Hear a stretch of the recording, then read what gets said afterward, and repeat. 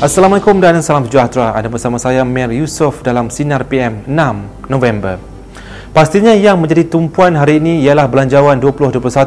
Namun masih ada berita lain yang perlu diambil perhatian dan menarik untuk kami kongsikan. Pensyarah Kanan Pusat Pengajuan Perang Saraf Media dan Informasi UiTM, Dr. Nur Newandi Mat Nordin menegaskan UMNO perlu menolak Datuk Seri Najib Tun Razak jika bekas Presiden parti itu cuba meletakkan kepentingan peribadi mengatasi kepentingan rakyat dalam apa juga tindakan dilakukannya. Beliau berkata apa yang penting kini Najib perlu menyelesaikan masalah rakyat dan paling penting menyelesaikan kecelaruan politik negara dengan pembentukan gabungan Parti Melayu Islam yang kuat selain boleh bekerjasama dengan parti politik lain dalam negara.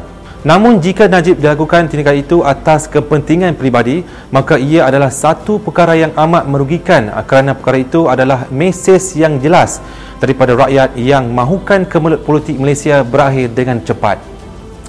Sebelum ini, Ahli Parlimen DAP Lim Kit Siang berkata negara disifatkan sedang berhadapan dengan krisis moral apabila bekas Perdana Menteri yang masih dalam perbicaraan pertuduhan pecah amanah, penyalahgunaan kedudukan dan pengubahan wang haram di mahkamah dilantik sebagai pengurusi Kelab Penyokong Kerajaan Barisan Nasional BNBBC.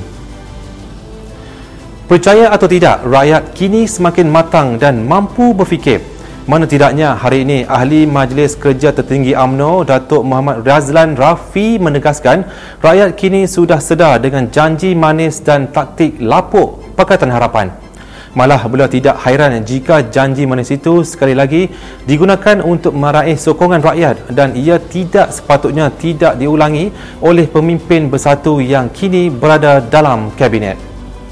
Menerusi kenyataan di Twitternya, Razlan berkata antara sebab rakyat memilih Pakatan Harapan suatu ketika dahulu adalah disebabkan janji manis mereka untuk menghapuskan PT-PTN, tol dan pelbagai janji lagi. Namun tidak sampai 6 bulan, rakyat mulai benci terhadap Pakatan Harapan kerana mereka terasa tertipu.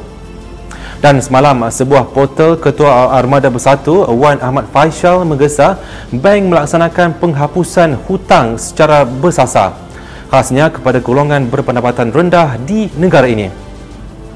Menurutnya, gesaan itu bank menghapuskan bayaran faedah dan hutang bukan perkara baru kerana cadangan sama turut dibangkitkan di negara lain. Malah syarikat JLC dan institusi yang memiliki saham di bank mempunyai kewajipan sosial terhadap rakyat dan mereka perlu membuat pengorbanan. Dikala rakyat sedang menderita akibat kesan pandemik COVID-19, ada pula yang bakal mendapat imbuhan besar. Mana tidaknya dikala ramai rakyat kehilangan pekerjaan dan gaji yang terpaksa dipotong, lain pula kisahnya dengan Esko dan ADUN di Kelantan. Semalam, Timbalan Menteri Besar Kelantan Muhammad Amar Abdullah berkata, ADUN dan Esko Kelantan bakal menikmati kenaikan gaji pokok antara RM3,000 hingga RM5,000 seorang. Katanya kenaikan itu diperlukan bagi mengurangkan jurang perbezaan gaji antara wakil rakyat Kelantan dan negeri-negeri lain. Namun hari ini perkara itu mendapat reaksi kurang senang daripada Persatuan Kebangsaan Pelajar Islam Malaysia PKPM Kelantan. Yang di-Petua PKPIM Kelantan Muhammad Akil Iqbal Muhammad Zulkifli berkata keutamaan kerajaan negeri ketika ini sepatutnya diberikan kepada keluarga yang tidak berkemampuan, terutamanya golongan B40 yang terjejas teruk akibat COVID-19.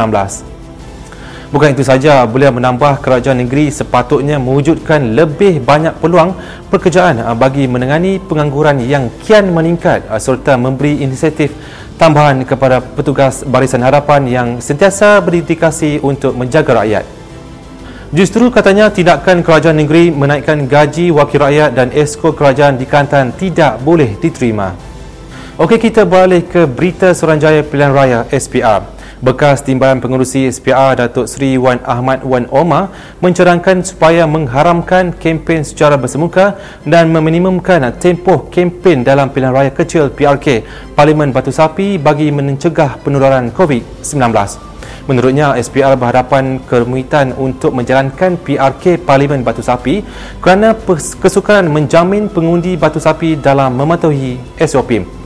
Katanya lagi, SPR dan parti bertanding boleh menggunakan kaedah lain dengan pericikan cara untuk berkempen. Malah katanya negara kita sekarang sudah mempunyai pelbagai teknologi komunikasi sangat canggih. Pada 13 Oktober lalu, SPR menetapkan PRK Parlimen Batu Sapi Sabah diadakan pada 5 Disember depan dan penamaan pada 23 November, manakala hari pengundian pada 5 Disember. Selain perihal COVID-19 menjadi tumpuan dunia, pilihan raya Amerika Syarikat juga tidak kurang hebatnya. Hari ini, Setiausaha Pertahanan Amerika Syarikat Mark Esper sudah menyiapkan surat peletakan jawatan ketika negara angkasa itu masih ternanti-nanti keputusan pemilihan presiden. Menurut NBC News, 3 pegawai pertahanan yang masih bertugas berkata Esper menyiapkan surat itu kerana beliau seorang pegawai kabinet yang sudah sekian lama mahu disingkirkan selepas pilihan raya. Difahamkan ketua pertahanan itu sudah lama tidak sebulu dengan Presiden Donald Trump dan menurut beberapa laporan, perselisihan kedua-dua mereka termasuk dalam isu mengenai tindakan Trump menggunakan pegawai negara untuk menamatkan tunjuk perasan baru-baru ini. Untuk perkembangan keputusan pilihan raya pula, calon Demokrat Joe Biden ketika ini mendahului dengan 264 undi elektoral manakala Trump dengan 214 undi. Disebabkan kiraan masih berterusan di negeri-negeri utama, Biden kini dikatakan hanya memerlukan 6 lagi undi elektoral bagi mendapatkan simple majoriti 270 yang diperlukan. Jadi itu saja Top 5 News pada hari ini. Sebelum kita akhiri Sinar PM hari ini, jom kongsi rezeki bersama Karang-Karaf Medicare, jana pendapatan tanpa modal besar hanya dari rumah. Dan kepada anda, teruskan setia bersama Sinar Harian di portal Facebook, Instagram, Twitter dan YouTube.